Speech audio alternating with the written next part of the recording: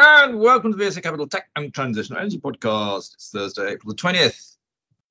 Phil has been to the dentist today, but only to get them clean, not to be drilled. So he's not in any pain, so we can beat him up and be nasty to him. So I'm sure I can catch him out on a few things he's forgotten about. He's also, of course, missing out on a big day. It's bonus day at VSA Capital today. Those that aren't here get nothing. Very simple. Anyway, Phil, how are you? Well, on that cheery note, I now understand there'll be nothing to pay for my dentist bill, which was reassuringly expensive. But apart from everything you just said, I'm on fine form, Andrew. Very good. I wish I could say the market was also on fine form. There's been a lot of chatter in the newspapers today, this week rather, about what people are now calling the de-equitisation of the UK. And this whole concept, which we've talked a little bit about before, that pension funds 20 years ago held 40% of their assets in equities. Today it is as low as only 4%. And clearly this was done with when the defined benefit schemes were basically all wrapped up. And basically company finance directors were told that if their pension scheme had a liability of any form or perceived liability, they'd have to run it through their balance sheet and P&L. So all the finance directors ran for cover and said, de-risk. And pension funds put all their money into bonds because it appears to de-risk as far as a finance director of a quoted company is concerned. Problem with that is we all know that over the long term, bonds underperform equities. And so actually your pension fund is now an underperforming asset class. And the other problem is that because there's no money going into equities, there's no money basically going into the UK economy, which is why everybody predicts we'll have the slowest economy in the world. Now, it sounds as though it's an absolute no-brainer for the government to change this. So why doesn't the government do it? Well, the problem is, of course, the government at the moment just wants to borrow. It wants to borrow and flood the market with free money and quantitative easing and all this sort of thing. And at the moment, because the pension funds just put all their money into bonds, it can borrow very cheaply because there's lots of pension funds saying, yeah, we'll take bonds. And the government thinks this is great. What it hasn't thought about, of course, is that if you actually put money into equities, the economy will be stronger, the tax intake will be better, you'll have to borrow less. It's absolute madness. If anybody knows a politician, knows their local politician, anything, please just explain to them that actually this government, it's not actually just this government, it's every government we've had recently, really needs to do something about this. It's basically your money. The government is losing you money every day. Sad case. And it's also making the equity market extremely difficult because there's just no capital in it whatsoever. That's a cheery note to start on, isn't it? Well, yeah, maybe. But, it's fact. And it was interesting to see a number of articles comparing the UK system with that in Canada. In particular, I think Australia was cited, where the proportion of money of pension funds in equity markets is far greater, and how that's helping their economies. So we've got a crazy situation here. But you go to Canada, you go to America, you go to Australia. They're all completely different. We are pretty unique. Actually, the only places that are similar to us are Europe. They went down a similar sort of track. Anyway, move on to something perhaps a little bit more exciting. Believe it or not, on Monday, which was April 17th, ARM Holdings floated on NASDAQ 25 years ago. So that's quite an anniversary to think about. And I will actually be celebrating that 25th anniversary tomorrow with Sir Robin Saxby, Jonathan Brooks, Tim Score, etc. The management that actually took it to NASDAQ. I do see them quite a lot. And I think it should be a pretty fun lunch, to be honest with you. What a celebration to have. Oh, what a fantastic company. And we had a great opportunity at that time to spawn a lot more of them when the semiconductor industry was very strong in the UK. So you enjoy that. Phil, that is far too risky for a pension fund to put money into something like that. I mean, you might end up, with an Amazon or a Google or a Facebook or a Tesla. Your pension funds couldn't do it. No. They'd be making their clients money. Can't have that. Far too risky. Did I just say that? Yeah, I did. Come on, let's crack on. We're busy. There's been a lot of results this week. I know I'm going to catch you out on lots, which I do enjoy. But I'll let you go first. Well, I'm going to kick off with the automotive industry because there's been an awful lot of news around that, and it's pretty key for tech. There was the Shanghai Auto Show, and I think at that, VW announced that it was going to introduce 10 more EV models. Toyota had announced new models as well, but this is all about the Chinese automotive market, because in China, accounted for 27 million out of 67 million vehicles sold last year in the global market. And they had EV output, 7 million vehicles. And at the Shanghai Auto Show, also BYD launched an entry-level EV called the Seagull, priced at $11,000. Unbelievable, the price. Now, that kind of leads on to what's happening in this market, and we saw Tesla's results last night. Don't you saw those, Andrew? But they had posted revenues of 23.3 billion, but up 24%. But the big story on this was Tesla, and its price cuts, how it's impacting margins, and its profits. And they saw their profit margin, operating margin, fall to 11% from 19%. And this is the company that's got state-of-the-art manufacturing, massive sourcing, the scale to manage margins, but it's having to reduce prices in this market. So it's interesting to see what's happening here. Yeah, I think we have said in the past, I talked to a lot of people about it, the fact that the Chinese can basically produce these EVs with brands we've never even heard of. And I'm not talking about BYD or Build Your Dreams, but brands you'd have never heard of, and they can produce them for about £5,000. I mean, actually the most expensive part probably in EV is the sort of the laptop that drives it. The rest of it's all pretty damn simple. So there's no question about, in my view, that we are about to see a massive price war in EV to stimulate the market again, and you will see prices come absolutely crashing down. I mean, right now it's interesting because if you look at most of the tax incentives in this country are coming off on your EV. The cost of charging your EV certainly at a fast charging point at a service station has gone shooting up. I suspect that running an EV isn't that much cheaper now than running a diesel. And of course, it's economics that really drive everything. However much the government likes to think that we all want to go green and we all feel better for it, we say that, but actually at the end of the day, it's pounds, shillings and pence. Sorry, that's a bit old dated. It's no longer shillings, are we? But just pounds and pence. Yeah, we're going to see the price of EVs, I think, come tumbling down. I noticed that the second-hand market for EVs is very, very weak. So you can pick up a second-hand EV. You might not fancy doing that because you don't know what state the battery's in, but they are very cheap. But yeah, good point.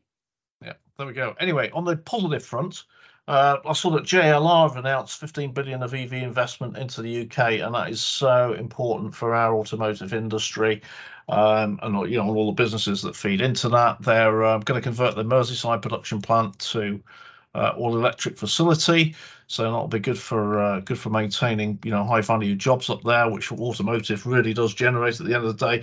But interesting enough, they've announced that they're going to have 3 reimagined, as they quote, modern luxury Jags, and the first is a 4-door GT to be built in Solihull, range of 430 miles, indicative pricing from £100,000. So given some of what we've been discussing, they might want to review that, but we will see. So, but here's something, Andrew, that caught my eye. And it's news on trucks. Now, might not relate to tech and trans necessarily, but it does, because of course, again, electric technologies are moving into the trucking industry. But trucks are an indicator of economic activity. So this one, I was always told, look out to what's happening to heavy trucks. Are they being bought? Volvo had their results in their trucking business, and they reported a 32% year-on-year rise in order intake. Now, in part driven from buyers replacing older vehicles, but also got to remember here that the supply, they're seeing a lot of easing in supply chains now, not surprising, and that's helping them increase production as well. But that was quite interesting news, because Volvo are a big competitor of Daimler. It'd be interesting to see what Daimler does as well, just as a general sign of activity, but growth in this side of the automotive industry. Be good. Yeah. All right. But there we go. And then, well, I'm sorry, automotive is still quickly just continuing. Dowlays, DWL. This is a demerger from Melrose. And those of you with long memories remember that Melrose acquired GKN. GKN has a big automotive business covering so it's automotive, but powder metallurgy, but also hydrogen business in there at GKN as well. But this is now all coming under the wing of Dowlays, which has de-merged from Melrose. And again, we'll be watching this one closely because automotive, is a big part of Dowlays' business. And EVs made up, apparently, I was reading an article, this was Investors Chronicle actually, 40% of last year's order intake was EV related. So we'll start to track this one and see how this performs. And moving on swiftly to chips, Andrew, and this is on to reporting news. Semiconductors now increasingly strategically, well, they always were strategically important globally, but TSMC had their results. I don't know if you saw them. They were up about 2%, but they beat expectations. So even though it sounds a small number, it was better than people expected. Yeah, it was. I think, pretty surprising given their exposure to the computer industry, which has been soft, but they're a big supplier into the smartphone markets as well. But a lot of folks were very interested in their outlook and what's likely to happen, because computing chips are like 44% of revenue and smartphones 34% of revenue. And it's also got to kind of navigate what's happening with the China dynamic in the US in terms of tech spend as well. So they're saying they're still seeing strong demand, but again, we'll see how that's got to watch that one closely because it's a good indicator of what's happening globally in tech and spend on tech. Yeah, I'll tell you, this is not a joke, by the way. Let me sound as I'm starting one, but it's the question is, if you're Taiwanese and the China are about to invade, where do you run to be safe? The answer is very simple: semiconductor manufacturing plant. Because there's no way the Chinese are going to destroy those. Not that I'm saying that China will necessarily invade. Please don't read me wrong or anything like that. But actually, there's another interesting point from that I have been picking up. I've been talking to a few people actually who've been visiting Taiwan recently, just asking what it's all sort of like. And they said one of the most amazing things is that basically Taiwan have taken the view, again, rightly or wrongly, that you do not want to have nuclear power stations. You do not want to have oil-fired anything. You want nothing that is, potentially dangerous if hit by a missile or something like that. And apparently the whole country is just going completely electrified and renewable energy in a rush. And they say it's incredible. You see these massive, steel plants being driven off the main grid. And apparently there is a massive need for boosting the whole renewable energy space, which of course is fine. You can have your wind and your solar, as we all know, but you do need energy storage of any form, by the way. And I noticed, I picked up off, I think it was Bloomberg the other day, that Tung Ho Steel, which is one of Taiwan's biggest industrial companies, they've actually announced that they're going to put in a 100 megawatt battery system for long duration energy storage in order to help electrify their steel manufacturing. So I found that quite interesting. But there you go. That's a little bit of a Taiwan something. All right. Well, I'll keep an eye out for that. I didn't know they were doing that strategically. That is interesting. We'll see if others do as well. Wow. Oh, wow. Well, I guess just quickly wrapping up on the subject of defence then. Kinetic, I never spell this one. It's QINETIQ. The ticker's QQ.L, 2.1 billion market cap. They had a trading update for the fourth quarter and full year upgraded guidance. Kinetic's one of our front-end defence companies, but they also supply technologies, financial services, marine, aviation, aerospace. So across a whole bunch of areas, but defense is big business for them. And they reported that their US business is very strong with high order intake of $280 million, revenue growth of 25%, and this was prior to an acquisition that they made. Including that, they won a $93 million night vision contract. They had $20 million of orders for US Army robotics combat vehicles, and the UK won a £259 million 10-year renewal of maritime strategic capability agreement. So we're clearly spending on defence, and that includes submarine. That's for submarines as well. So look out for Kinetic's full year results there on the 25th of May, and I think those shares have been, they had quite a bounce back actually after that trading update. Okay. Right. Right. Moving on to telecoms. Cerillion, one that we've chatted about and certainly mentioned on a number of occasions. Ticker CER, market cap is 356 million. They had a trading update. Their shares have been performing very well this year. And Cerillion software is used for billing, charging, customer relationship management for telecommunications customers. And they announced trading update, and this is for the period, the first 6 months of their financial year ending 30th of September. So the first 6 month period, trading very strong, records for revenue and EBITDA, revenue 27% higher to 20 million, EBITDA expected to be 38%, so a lot of drop throughs the profit there to 9.9 million. Net cash, something we look at so closely, is up by 43% to 23.6 million. So a very strong performance, continuing strong performance from Cerillion, and they are seeing substantial, particularly demand for 5G and fiber rollout related services. Riding on those networks. Yeah, so they've been doing very well. Cash is so important. I noticed in the CPH2, Clean Power Hydrogen 2, for those that don't know, I'm sure you looked at these finals today, Phil. Look, it's a very interesting company. They make membrane-free electrolyzers. But obviously they're losing money at the moment. They've raised 30 million at their float. You need to keep an eye on the cash there because it could get quite low. Wouldn't you agree? That's a possibility. It sounds like it's a possibility. Sounds like you didn't read those ones. Now, here's one I bet you didn't read, which was also today, but you were probably busy getting ready for the dentist and brushing your teeth. That takes quite a long time. It's an incredible name of a company. I just don't believe, but it's the name of the company is I brackets X close brackets Net Zero PLC. Did you look at that one? No, I did not. Go on, Andrew. You probably should have done. I've never heard of this company. But apparently they're an investing company now which focuses on energy transition and sustainability. All right. So it's right up our street. Anyway, they announced a new strategic update, board changes, new loan facility, and appointment of a nomad and a broker. So it's maybe one just to keep an eye on, but what a crazy name.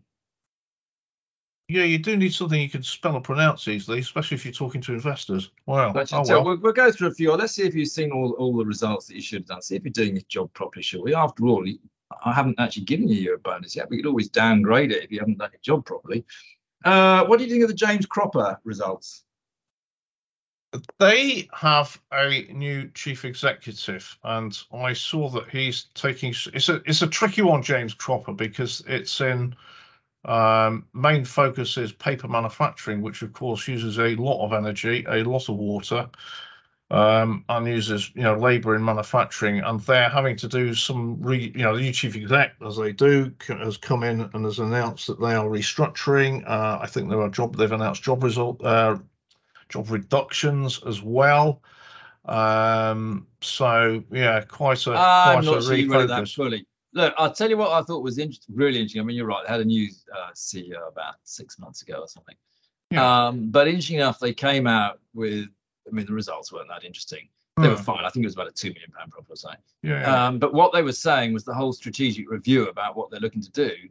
And from what I could see, the new strategy that they got seems to be pretty much like the one of the old strategy, Mr. Wild, who they kicked out rather suddenly. So I'm a bit intrigued by that. Look, the stock has come back one hell of a long way. It peaked at about 2,000. It's now at about just under 600p. I'm not sure I'd pile in quite yet, but we probably, if you remember, we had our trip, that regular listeners, we had our trip up there cancelled at the last minute. We never got our money back. They've never offered us to come up to the new CEO, so the jury is still out. But that was interesting that was out. Now, also, again, look, cash. We always look at cash. We've talked occasionally about Xeros Technology on this one, haven't we? What do you think of the Xeros Technology results, Phil? Oh, Andrew, look, I'm going to get you with some soon. No, I'm not the analyst. You can't get me. Look, I'll tell you what. They made a revenue of £200,000 only. This was a £300 million market cap company once. They're going to run out of money again, I'm afraid. So I'll probably stay clear of that one. We also, though, one you will have seen because it's a corporate client. We had a trading update from Samarkand, and we'll be doing a roadshow this week. And it is actually quite relevant. And there's a reason why we're doing the roadshow this week, but the trading update. And that is that all the statistics coming out of China at the moment are looking pretty good. The Chinese economy is actually bouncing back pretty strongly.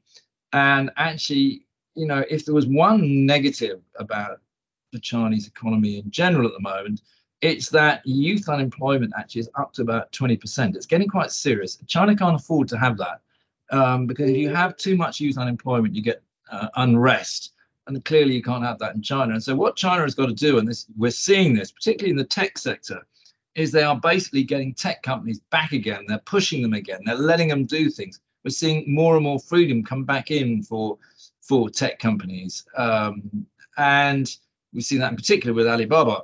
And we're seeing also some of these new tech companies and platforms like being actually really pushed by the government, because that's where young people go and get jobs. So I think you'll see a lot more of that, and you'll see an expansion of some of the what I call younger industries in China in order to create more employment. And that's obviously very good news for Samarkand, because number one, they are a technology platform selling brands into China, and they're probably the best at it in the world. But they're just still quite small at the moment compared with some of the bigger players. But that's good. And of course, we know that at the moment, the savings ratio in China is through the roof. So, you know, they're saying they are cautiously optimistic. In fact, they said in the trading statement they're slightly ahead of expectations. Share price did nothing. But it's a great way of playing China, because you're invested basically in the Chinese economy, which looks like it's about to accelerate away again. But your money is in dollars or pounds or whatever you want to call it. So, yeah, we've been doing quite a lot of work this week with Samarkand. We have, and I published a research note on that as well for investors. So no, but it's interesting when I was doing that, actually looking at the Chinese, the PMI data that's coming out of China moving very positively. You know, you're right. Things are certainly do appear to be on the move up there. So yeah, that's a super opportunity. Good. You got any more you want to mention, Phil? Yeah, I do actually. I don't know if you quickly on the still with the subject of tech and software. Interseed, ticker's IGP. It's $40 million market cap company. They had a trading update, and they're a cybersecurity company specializing in digital identity. And they had announced that they had revenues for full year 23 expect to be £12 million, up from 9.9 million, and ahead of forecasts. And they've got cash balances of 8.3 million, up from 7.8 million, and that was after an acquisition for 2.3 million. So that looks pretty positive for Interseed. Very good. And that, and final one for me is Kainos. I don't know if you saw that one, Andrew. But that's tickers KNOS, 1.6 billion market cap. Now, this was interesting. I was keen to see this, actually. It's a very good company, Kainos. It's IT services. So they, but also they're a big reseller of Workday software and products as well. And they had a trading update for the year ending 31st of March. So I was pretty keen to see this, because Workday software is finance and HR. And you know, it's Workday's a global company with 6 billion of sales. But just in their trading update, they said that they've seen, continue to see very strong trading across all three divisions into existing clients, but also trading for new clients. And their clients are a mix. It's quite a mix, actually: public sector, commercial, and healthcare. They've been expanding in Europe, they've expanded in North America. They have, given the demand that they're seeing, they're increasing the number of people that they have across 20 countries now. They're up there, they're putting their money where their mouths are in terms of growth prospects, and they've increased their staff numbers by 11%. And there, just a note on this one, on its trading, is that the interim results out to September, their revenue is up by 26% to just under 180 million pounds, and the profit before tax was up 16% to 34 million. And again, cash. Their cash at interims, this was when they were previously reported, cash was up 21% to 97 million pounds. So IT services, which in some areas has been having a tougher time, this one's got nice sort of end market exposure, strong cash position, and continues to see strong growth.